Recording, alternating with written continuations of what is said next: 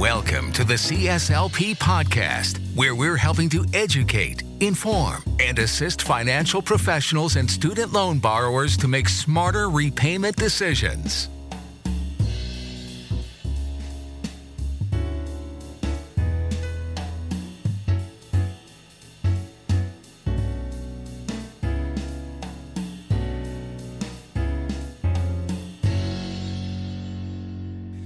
Hey, so thanks for joining us, all you peeps out there. It's Heather and Jantz, and we're talking the redonkulousness of student loans again today. And specifically, we're going to talk a little bit about this study by the GAO about fraud that's all over the news in the student loan system. And we're going to talk... And that's the Government Accountability Office, is that right? Yes, the Accountability Office of Student Loans, where they're finding accountability is lacking.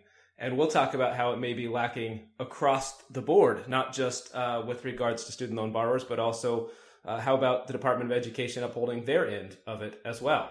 Yeah, right. So the Government Accountability Office dropped this report here in July 2019 that saying the Department of Education needs to do more to verify student loan borrowers' information, documentation of their income and family size for their income-driven repayment plans.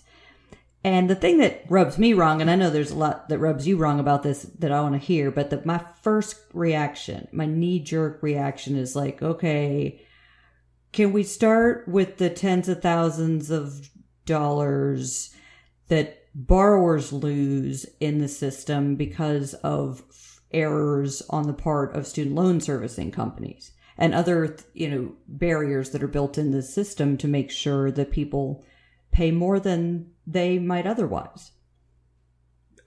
Yeah, without a doubt. We both have had numerous clients where they have had errors in the system, miscalculations of payments, servicers putting them on forbearance when they didn't need to or shouldn't have. And this has caused additional payments, interest to accrue to borrowers.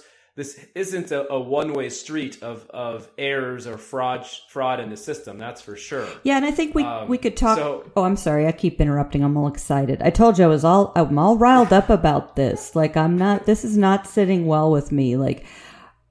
I recognize that it's important for the government to monitor its programs and, not allow people to defraud the system and all that. I have no problem with accountability, documentation, and the like. But when you only see that presented about how some borrowers seem to be playing fast and loose with the rules, and you don't also say what the GAO has said, in fact, in other reports, which is that, hey, the government is doing a really, really poor job administering these programs. To me, the reason many of the borrowers who submit documentation of income of zero, say, are doing it because the system is bizarre in the way it asks people for their income, and we should probably talk about that. Right, and let's say in this whole damning report, there was one line where it does say that they acknowledge that what they found doesn't prove fraud, but they are saying that there is a financial incentive to commit fraud for lowered payments. And of course that makes sense. That's basically the definition of fraud. Who commits fraud without a financial incentive behind it, right? Just to commit fraud, people don't do that. So right, fraud is committed for financial gains. I think that's a great point, Jantz, which is also sort of what I'm saying with regard to the system is structured to say to student loan borrowers, document your income this way or that way, depending on your subjective interpretation of the word reasonable, right? So the government asks people, they say, so, hey, are you making nothing? Do you have documents that say you don't make any money? And lots of people do because they've recently started earning money, for example, but their tax returns are from the previous year. And that's what the loan servicers want from people. And the whole system is designed to funnel people into, providing that documentation, which to me would account for at least some of this issue. yeah, and specifically in the articles that were released and the nuggets that were pulled out of the GAO study was they found that there were a number of individuals who were certifying that they had no income, but they had reason to believe that in that year they made excess of $100,000. Well, I think that certainly within the system there lies the ability for borrowers to fraudulently report income. There are severe punishments for doing so, but just that indication or sample that they're talking about, I can think of an example off the top of my head right away why that would be the case. So let's say you are a professional. You're an attorney, you're a doctor, you're a dentist. And actually, I am an attorney, Jantz, right. So we don't have to imagine that. So let's say, Heather Jarvis, you're an attorney and you're working at a firm and you're making over $100,000 a year and you have a child and you live in the state of California and you go out on state disability when you're having your child. It would be true that at that point in time, you have no federal taxable income because California's state disability income is not subject to federal taxes. So that individual could actually be telling the truth that they have no taxable income in a year that they made $100,000. So that statistic in and by itself doesn't actually prove that someone was falsifying those documents. No, not at all. No, I think that's an excellent point. And there's also the fact with regard to this zero income issue that the GAO found. So there's the example you gave, and there's also the fact that since the loan servicers changed the forms regularly for applying for income-driven plans, when the new plans are introduced, people have responded historically to different questions about their income. In fact, so I'm old as dirt, as you know, and so I have all this student loan history. And when they first started doing these income-driven plans, you used to be required to submit alternative documentation of income if you were first entering repayment, because they knew that folks graduating from school don't work as much as the previous year as a student as they likely will the year after they graduate. At least that's the plan. That's how school's supposed to work. So they always said, hey, don't give us last year's tax return. Give us a pay stub so we can see what you're making now, right? But now, as you know, what they do is they say to people, hey, give us your tax return unless you raise your hand and say, no, actually, let me give you a pay stub. And if you give them a pay stub, then they overestimate your income. They assume a gross income, and they assume that you were employed for the full 12 months of the calendar year, rather than perhaps you started working at the end of the year. And so these numbers are really only a part of the story. Right, and there's this huge gray area and different definitions of income, different definitions of family size within the student loan world than what you see in traditional world, tax planning world or financial advising world. And it creates, as we talk about in the CSLP course material, it creates some ambiguity as to what is actually somebody's income.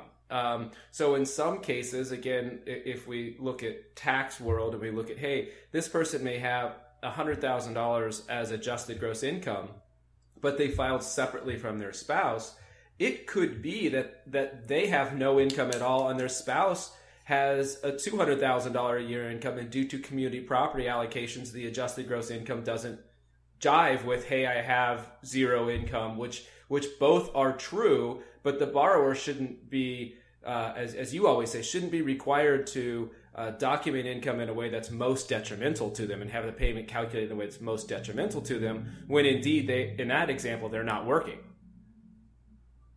Right, exactly. And so the point I always make that you're referring to here too is that there's a lot that is open to interpretation about the laws that determine what options student loan borrowers have. I mean, from interpreting the language of the statutes to the regulations, the guidance from the department, or what the only thing that borrowers interact with is the forms and the electronic application processes. And unfortunately, they're loan servicers. Right? Oh, God. Yes. So, like, you're filling out an application for an income-driven repayment plan. And as the student loan borrower, you get a form that has, instructions, and what you're supposed to do in response to those instructions is not all that clear. It gives you these kind of like different options, and we can and should go through. We do in our course and otherwise to show what are these documentation requirements asking for? What can you produce within the letter of the law? What should you produce? What would be false and prohibited? And I'm sure some people are cheating. I'm not saying nobody's cheating, but just looking to see like, oh, look, there's 40,000 people, or almost 50,000 people in income-driven plans who have family sizes of 9 or more, they say. And that's atypical for IDR plans. Right. What? I think they said one person even claimed they had 69 people in their family size. But, I look at the... No, I think that 2 people claimed that they had 93 people in their family size. 93. And, I can see how this would go, right? You're on the electronic form filling out your family size. And you're like, I wonder if it'll accept 3 digits or if it's limited to, 2 digits. That's probably the maximum input. I bet you it is. Right. Now, no, to be fair, things like that, I think the servicer should, and I do believe they have the ability to further question that information, right? So if they get an IDR form that says, hey, we have 93 people living in our household, like unless these are one of the people who are living in one of the refugee centers on the border, that's probably not entirely true, and they should probably ask for some additional information or question that further with the borrower. Absolutely. And I thought that was some of the more important information in the GAO report as well, that they did point out weaknesses in the Department of Education's process. So they say, the Department of Education doesn't really have much to check against. They don't have access to federal sources of data to verify whether someone has zero income. And so there are many things that they could do to, flag data that seems incorrect, to establish whether there's fraud or error. And that's what should happen. They should have much more sophisticated practices so they can analyze what's going on. But they absolutely don't do that. And if they did do a full analysis, what they'd find is all sorts of ways that borrowers are getting ripped off. Exactly. I mean, borrowers are getting ripped off way more than the government is getting ripped off. Right. Like that is the truth. Yeah. And that's what's going on. Yeah. Here. And you some of the challenges too is the way these income-driven repayment plans are worked and structured. There's really no automatic way to pull this data somewhere else without relying upon somewhat of self-certification. So, Heather, as you know, when people are talking, and as we're specifically talking about family size here, the definition that the Department of Education has created through the statutes and regulations with regards to who is included in a borrower's family size is not the same as what is considered dependent for tax returns. So certainly everyone that would be considered a dependent likely is going to be included in the family size for a borrower, but there may be additional people, but there's no other formal way to document that you have an aunt or an uncle or a brother or sister's cousin living with you that you're providing for that may not be claimed as a dependent. So I wonder and question how much they really think that they could create a system to put better checks and balances on some ports. I mean, certainly 96 is egregious, but 8, it's possible. It's 93, Jantz. Let's get this straight. 93 members of the family. No, that's exactly right. And what's interesting is when they were developing the regulations for income-driven repayment, there's a negotiated rulemaking process, and the Department of Education brings a version of their plan for how to implement the statute, which is the law that Congress passed that said, hey, have income-driven repayment and have it work like this. And so they specifically consider and weigh the trade-offs between having ease of administration, which is very easy to just have a borrower state a figure that represents their family size and use that figure. That's simple. That no one spends any time doing anything, which saves the government money. Or you could develop a different kind of definition and verification process that was much more rigorous. If to show how ridiculous it could get, you could require people to send, DNA samples of every person that they're claiming and make sure they're actually family, or show the adoption certificates or whatever. They could if they wanted to. Pictures of your laundry to show you're doing laundry for that many people. Right. Exactly. So they can ask you to do whatever they want within, to a certain extent. And we've got examples of when they ask for stuff they shouldn't be asking for, in my opinion. But they decided that it wasn't worth trying to spend money enforcing something about family size, because it has a relatively small effect over the course of the big numbers that people are talking about. At least that was the thinking. So if they want to change the rules, they're their rules, I guess is what I'm saying. Is don't complain when borrowers are following the procedure that you invented. Right. And that's why the GAO should say, hey, Ed, you're doing this in a stupid way. But it's not that, borrowers are defrauding the system. It's that the system is stupid. Right. But let's back. Some borrowers probably are defrauding the system in some fashion or another. I know there are. Right. But it's welfare queens. But this is what I'm saying is it's that the general theme is hey, this the problem is borrower fraud, and I think that is misleading in that I think it's not a big problem. Well, let's back up a little bit and talk about the financial benefit or the economic benefit someone could get from misrepresenting their income, stating they're making no income when they are working, or misrepresenting their family size. While that could create an artificially low payment for them, they are indeed accumulating interest that's being unpaid. And if they did, they would have to continue to defraud the government for an extended period of time before they would actually receive that economic benefit of discharged debt. We're talking 20, 25 years of fraudulent behavior before they would actually reap that benefit. If let's say we're talking about someone that was earning $100,000 or more, and for a year they filled out the form wrong incidentally, or they went out on disability, as I discussed, or created some sort of fraud, and then the next year went back to documenting their income as they properly should, they're really doing harm to themselves because they're accumulating additional interest that's their responsibility. That's such a great point. I hadn't even thought of that yet, but that's fantastic. And then what flows from that... Yeah, yes, everybody, let's hear it for Jantz. Heather, every once in a while, she says he comes up with a good idea. Every once in a while. Hey, good job, Jantz. And what flows from what you just said. So borrowers pay more over time when they pay less per month, right? So Jantz just showed us why if a borrower is under-reporting their income, they reduce their monthly payments. But that means that their principal balance remains the same and interest continues to accrue over time. So over time, they owe more to the government than they would have if they had paid more sooner on the loan.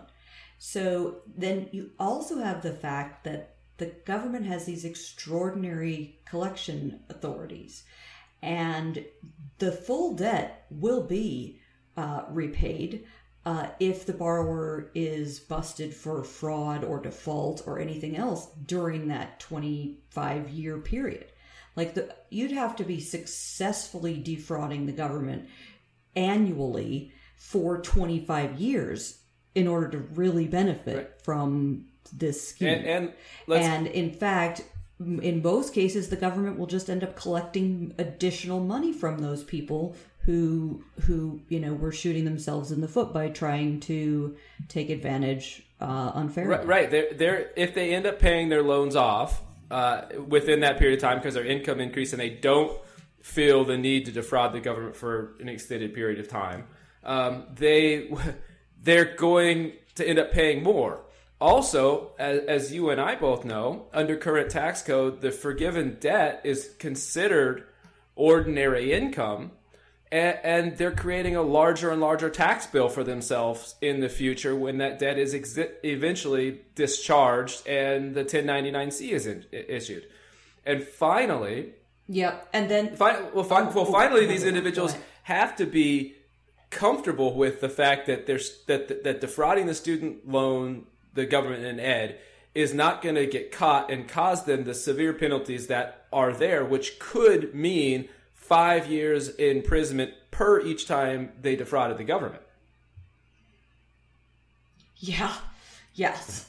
Yeah, and that's a big stick that the government carries. That's for sure. And so, if they owe the tax, as you pointed out on the forgiveness, then now they, instead of having the Department of Ed as their creditor, they have the Department of Treasury as their creditor and the IRS.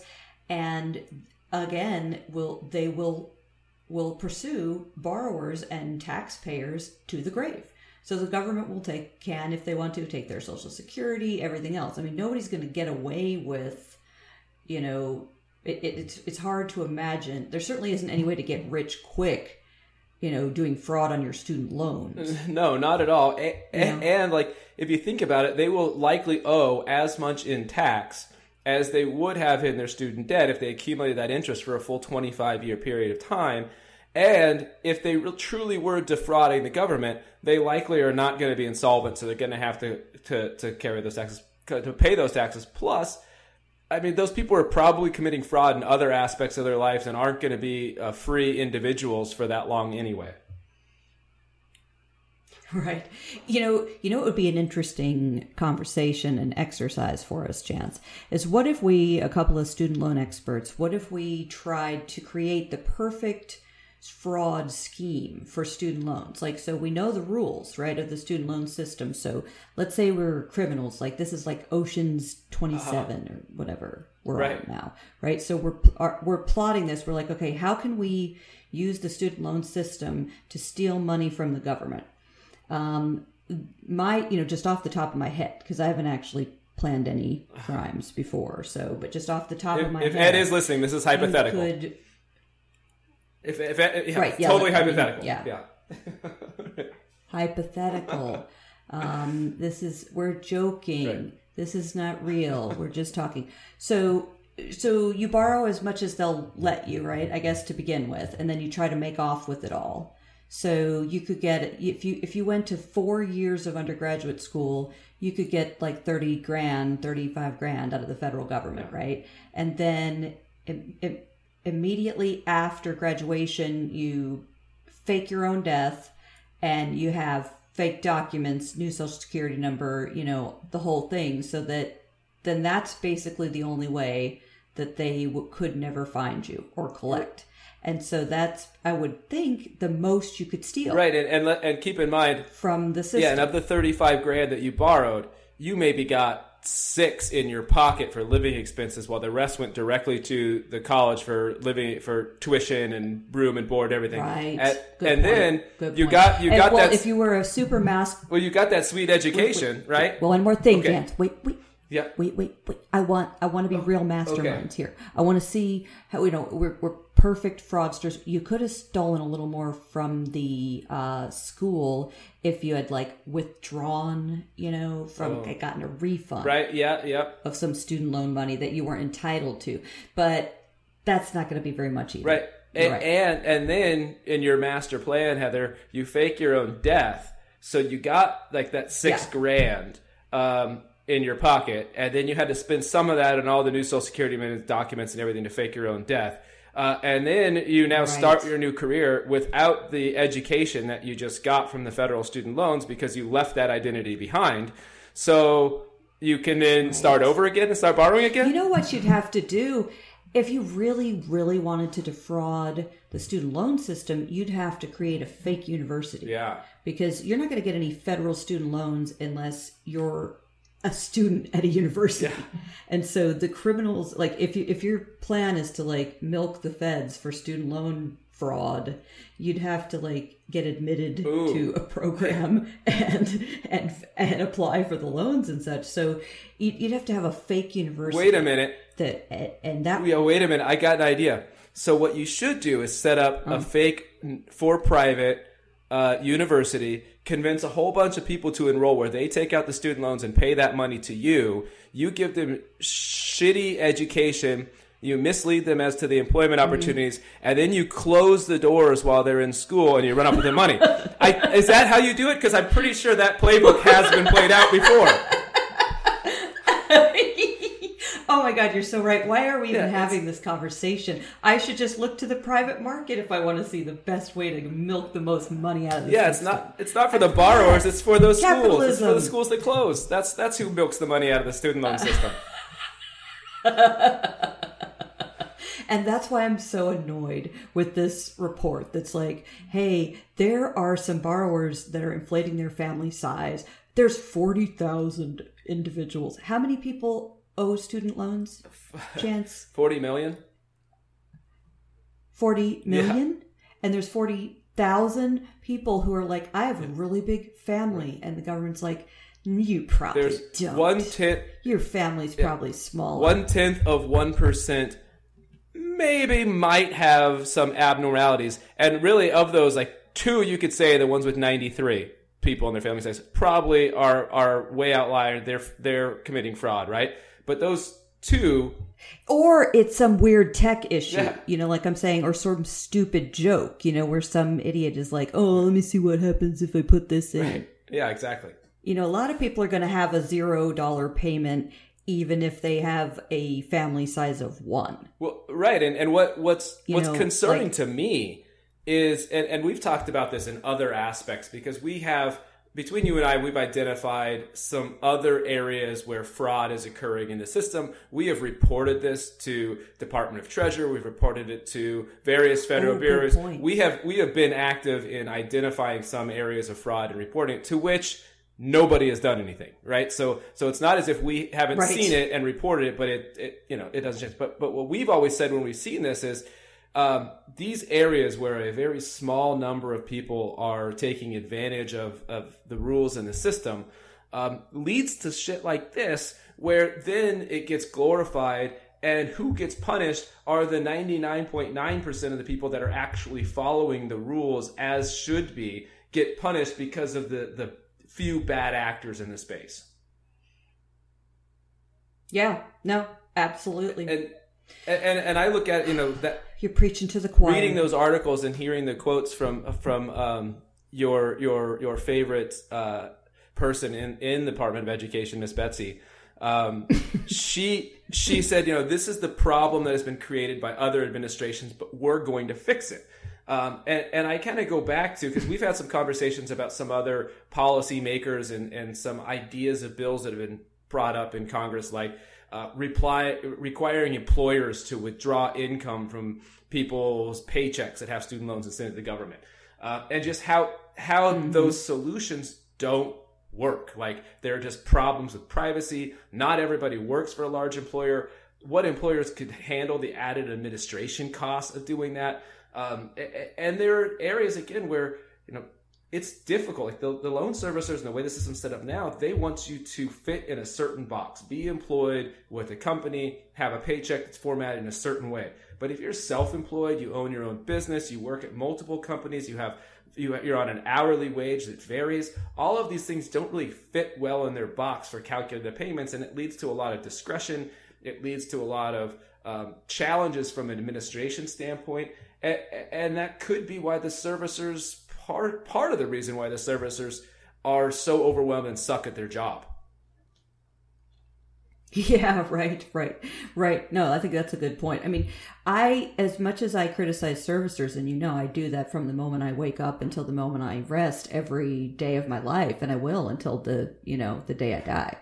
But it's a completely unwieldy system, and there's different rules for different people, and they're supposed to, administer something cost effective and streamlined and fluid. Like, with this mess, I don't know how to do that. I wouldn't be able to do it. I mean, I'm sure you'd have to spend more money which is what nobody wants to do. But I'm sure you'd have to spend more money to do a better job. And speaking of the current administration, just to sort of wrap up some of what we've been talking about, one of the first things the Department of Education did, one of the very first things they did with regard to student loans was to back off of guidance from the previous Obama administration about raising the standards of student loan servicing and evaluating the effectiveness of the loan servicing companies from the perspective of the borrower, in addition to from the perspective of the government's bottom line. So one of the very first things this administration did was come in and say, no, we're not doing that. We're not going to do anything about trying to make student loan servicing better. In fact, we're trying to figure out ways to make sure borrowers are, not able to defend themselves when they are defrauded by their schools. Right. As you pointed out. I mean, what was the study that was done on the Borrower Defense Act and how they had to create a way for borrowers to apply for their loans to be forgiven if they were defrauded by the school that they were going to, which goes back to your get rich off the federal government student loan scheme. But I believe the result, that the study that came out earlier this year, is that nobody had been granted forgiveness for that. Right. Exactly. And then we've been talking so much about the, disaster that is the administration of public service loan forgiveness too. And the money out of people's pockets, real people every day who are, making payments for longer than they should have to because of problems in the system, that's affecting, people's lives. And so, that's of vital importance. And this administration has demonstrated every inclination to protect private profit interests and not student loan borrowers or the families that depend on loans to access education. Yeah. So it's a problem. I mean, the as you said, the inefficiencies in the system and how student loan servicers are doing their job is causing, I would say, loss on both sides, right? Both sides, the federal government, as some people are committing fraud along the way, and certainly to borrowers that are not getting what is legally obligated to them in the terms of forgiveness or public service loan forgiveness, miscalculations of payments, being put into forbearances and capitalizing interest and these sort of things. It's happening on both sides, but the net effect is significantly more detrimental to this teacher that's supposed to have her loans or his loans forgiven after 10 years making $60,000 a year versus the federal government that has maybe 0.01% of the total portfolio that potentially could have created fraud. Yep. Well put. But and along those lines, I mean, we talked about this recently too with regards to the servicers, the amount of work that they have to, because it's not an easy job administering this. I don't envy them having to administer the income-driven repayment plans and the rules because borrowers don't really know it very well. The servicers make mistakes. Documentation, as we've already talked, can be sporadic at best and not uniform all the time. But I've noticed this here recently where some of the servicers are so bogged down with trying to administer these income-driven repayment plans that they can't process the paperwork in a timely manner. And we're having borrowers that are doing their quote-unquote annual recertification, turning their documents in on time, and they're not getting the paperwork processed in time for their next year's payment, which has a whole nother slew of issues tied to it. And now we're talking about, hey, let's add more to that process for the servicers to verify stuff. Mm-hmm. Exactly. Yeah, they're already overwhelmed with the level of detail that they are responsible for processing and the frequency of it. And I think, to the credit of the GAO, I think really what, to me, I take away from this report more than what the media is reporting. Like, I don't mean to say that it's the GAO study itself. It's more the sort of mainstream media's shorthand reporting of the report, which is like, oh, borrower fraud. And really what the report says is, hey, look at this weird borrower data where people say they have 93 members in their family and they say they have no income at all when it looks like they probably do. Where's your system, Department of Education, for flagging these things and investigating them and documenting what's real and uncovering fraud? And that's what the Government Accountability Office is supposed to do, is hold the government accountable for running government programs. And they're saying, hey, Department of Ed, you suck. Yeah, well, which they've said many times in very specific ways. Newsflash. They're saying you suck at everything, and you suck at detecting the small amount of fraud, in my view, that it looks like may exist in the income-driven repayment system. Yeah, and you look at other government agencies, you look at the Department of Treasury and the IRS, and they have processes in place that simplify their audit process, right? When the IRS receives a tax return, they run these tax returns through a computerized system that compares it to other like taxpayers to see if there are any abnormalities that are outside of the norm, like 93 people in your family. And those individuals run a much higher audit risk than the individuals that are within the normal bell curve standard deviation of everybody else that's like them. So there certainly could be processes that are similar to that within the ed, and they could run that sort of on a general scale and say things like, as they identified in this GAO study, hey, if someone says they have 9 or more than people in their family size, this is abnormal, and it probably should raise some eyebrows, and you should ask some additional questions about this, right? Specifically, if last year was 2 and this year's 9, like, how did they just gain 7 people in their family size from year to year? But with that being said, I don't... What would you call that if someone gave birth to 7 babies all at once? I think wouldn't it be sextuplets, or is that 6? I don't know. I would call it, I'm picking up my life, moving to Alaska and homesteading by myself is what I would call it. I'm out. But yourself without the sextuplets? Yeah, I'm gone. Like I'm growing a beard. I'm homesteading, and this was an address, a P.O. box you might be able to reach me at. That's only 6. I don't know what you call it when you have 7. Scary. How do I look that? How do you Google that? I don't know. I have no idea. But what I'm saying... What's 7 babies called? That's what people say. Okay, wait, hold on. It's septuplets. Okay. So sextuplets is 6, and sept, like September, is 7. Yikes. Okay. It's a TV show waiting to happen is what it is, right? But what I'm concerned about is one, when the Department of Education says, well, we're going to look into this and we're going to cut this ability out to do this, to have this fraud in the system. And we've had a number of legislative bills that some have even been passed through one side of Congress and have said, we're going to require tighter documentation or different types of documentation of income for these plans. I wonder, I'm concerned, one, of how they would do that. 2, I'm concerned of if they did create some sort of further audit process for outliers. How exactly do they audit something like family size when the definition that is used doesn't match something that is standardized somewhere else, right? Like, you could have picked up 5 homeless people and brought them into your house for a period of time, and they're in your family size. You maybe not be claiming them as dependents if you're supporting them, right? And they spend half their time with you, which I'm just saying that it's possible to do that. Yeah, well, yeah, it is, and I'll tell you.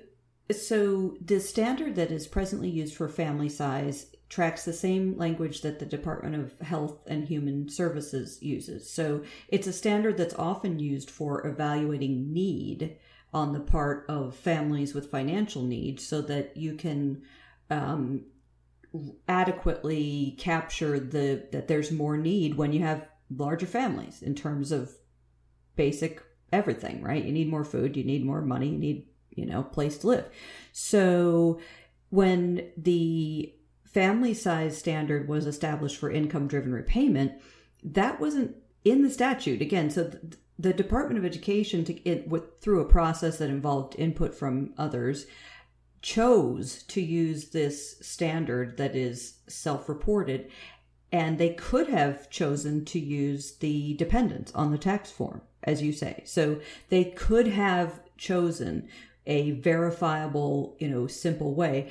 And although I do not recall this part of the proceedings or wasn't there when it was happening, my guess is that they would have, if the reason to go with a more inclusive standard, like the one that's used for other kinds of public assistance, is in order to allow people to document greater need than would be documented by dependents on a tax return, so that you can include your, grandpa that lives upstairs and such. And yes, that comes with the obvious trade-off of that then it will be self-reported by borrowers. So you have to rely on the threat of prosecution for perjury to get accurate information. And the government does that all the time. Yeah. Like they say, we trust you to be truthful because it costs too much to verify it.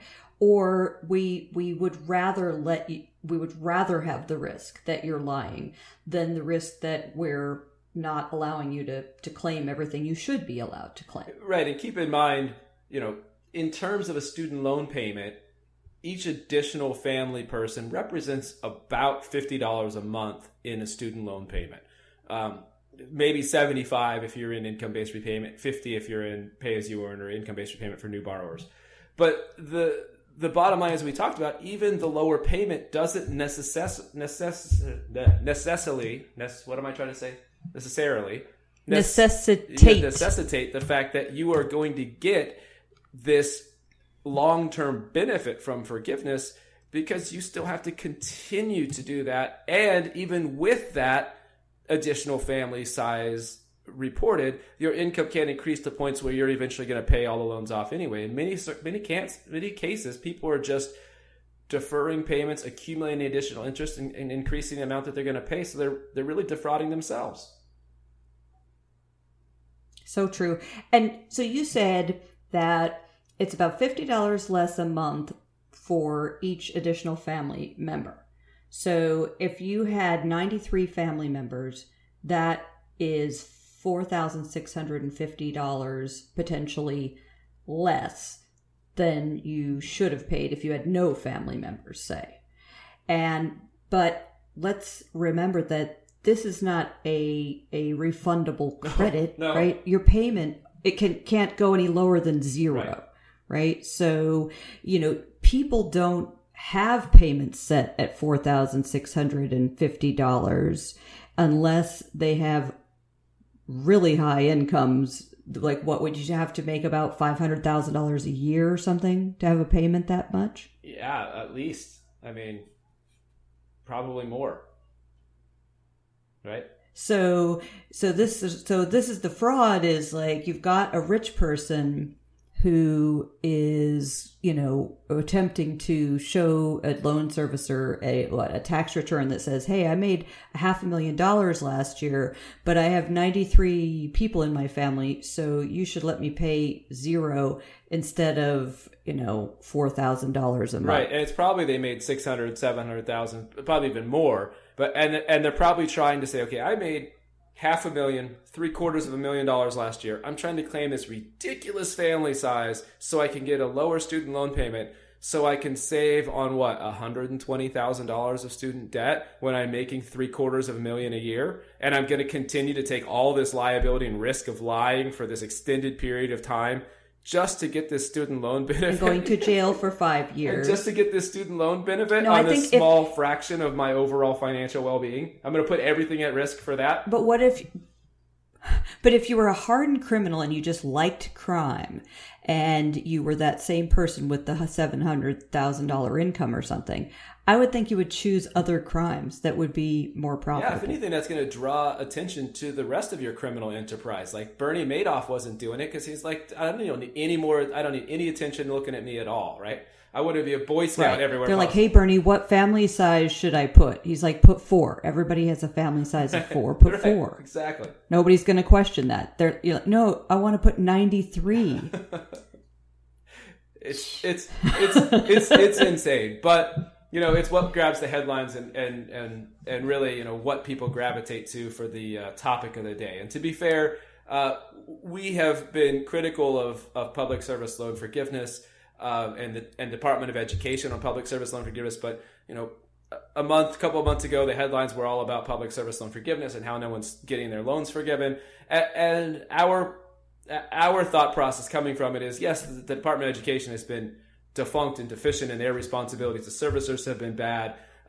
Certain employer groups, we talked about, the teachers union that filed suit against Department of Education. They should have done more to look out for their teachers early on in this process instead of now. And borrowers really needed to know more as well. There's plenty of fault to be spread around in most of these topics. So while we're harping on the GAO and everybody for these studies, the pendulum has swung on this particular case detrimental to borrowers, where in other cases, I feel like some of the reporting has been overly egregious to the Department of Education, like along the lines of public service loan forgiveness, where they're saying, hey, they're purposely denying these people. Well, sort of, but not that. It's more complicated than that. I mean, I think that's the criticism that I almost always have about student loan reporting in the popular media, because it has to be short form enough that it has to be oversimplified. So it almost always ends up being, at least somewhat misleading. And it's got to grab eyes. Because you just simplify the stuff too much. It's not true. Right. Exactly. If it bleeds, it leads. That's right. And it's got to pander to one side of the political aisle or the other, right? Like, if it panders to one side, then you're going to get those readers who are going to get fired up about it. And then you pander to the other side, and those readers get fired up about it. And then you win because you get great rating and clicks and views and everything else. Mm-hmm. What we should do is we should get somebody on here that has a much, different position. We should get somebody who's well-reasoned, but who can take more of a contrary position. Because we're sort of like, on the borrower side of the spectrum. I mean, I know I always look at things from a perspective as an advocate for student loan borrowers when it comes to this topic like that. And that's how I was trained as a lawyer. Like, you pick a side and then you make the best arguments you can for that side. And that's what I do, which is why, as you say, I criticize everybody because there's plenty of blame to go around. Except for what... And I'm sure I'm part of the problem. Except for with us. I was going to say, nobody's pointing fingers at us. We're perfect. I'm pointing my finger at you right now. Yeah. From North Carolina to Oregon, my finger is pointing. And everybody in between. Yeah, they're all getting it. I just want to know. All right, cool. It's always. I just want to know what finger you're using to point. Oh, go ahead. I think you know. I think you do know. So, all right, Jantz, we should cut this short because nobody wants to hear us blab any longer than this about, student loans or anything else, probably. Yeah, this is good. And everyone out there listening, thanks for tuning in. Hopefully you got some laughs, got some good information out of this, and we will catch you guys next time. Later.